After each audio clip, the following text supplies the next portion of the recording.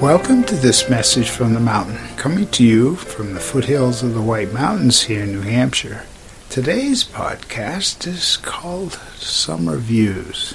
Love the views from the top of the mountain in the summertime, looking out across the valley, particularly from the lupin field with all the flowers that are growing. Now that the lupins have gone by, the next wave is coming through, buttercups and daisies, among others. Just wonderful to arrive up there on a hazy afternoon or evening as the sun is preparing to set. Spend some moments contemplating, meditating, being grateful.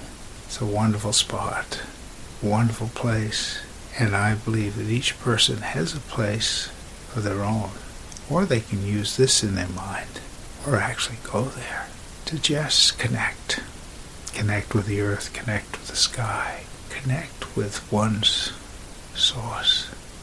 Just some thoughts, enjoying the summer views from the mountain. My name is Michael Hathaway, and this is Message from the Mountain. It is my prayer these words are right and good for you whenever you hear them.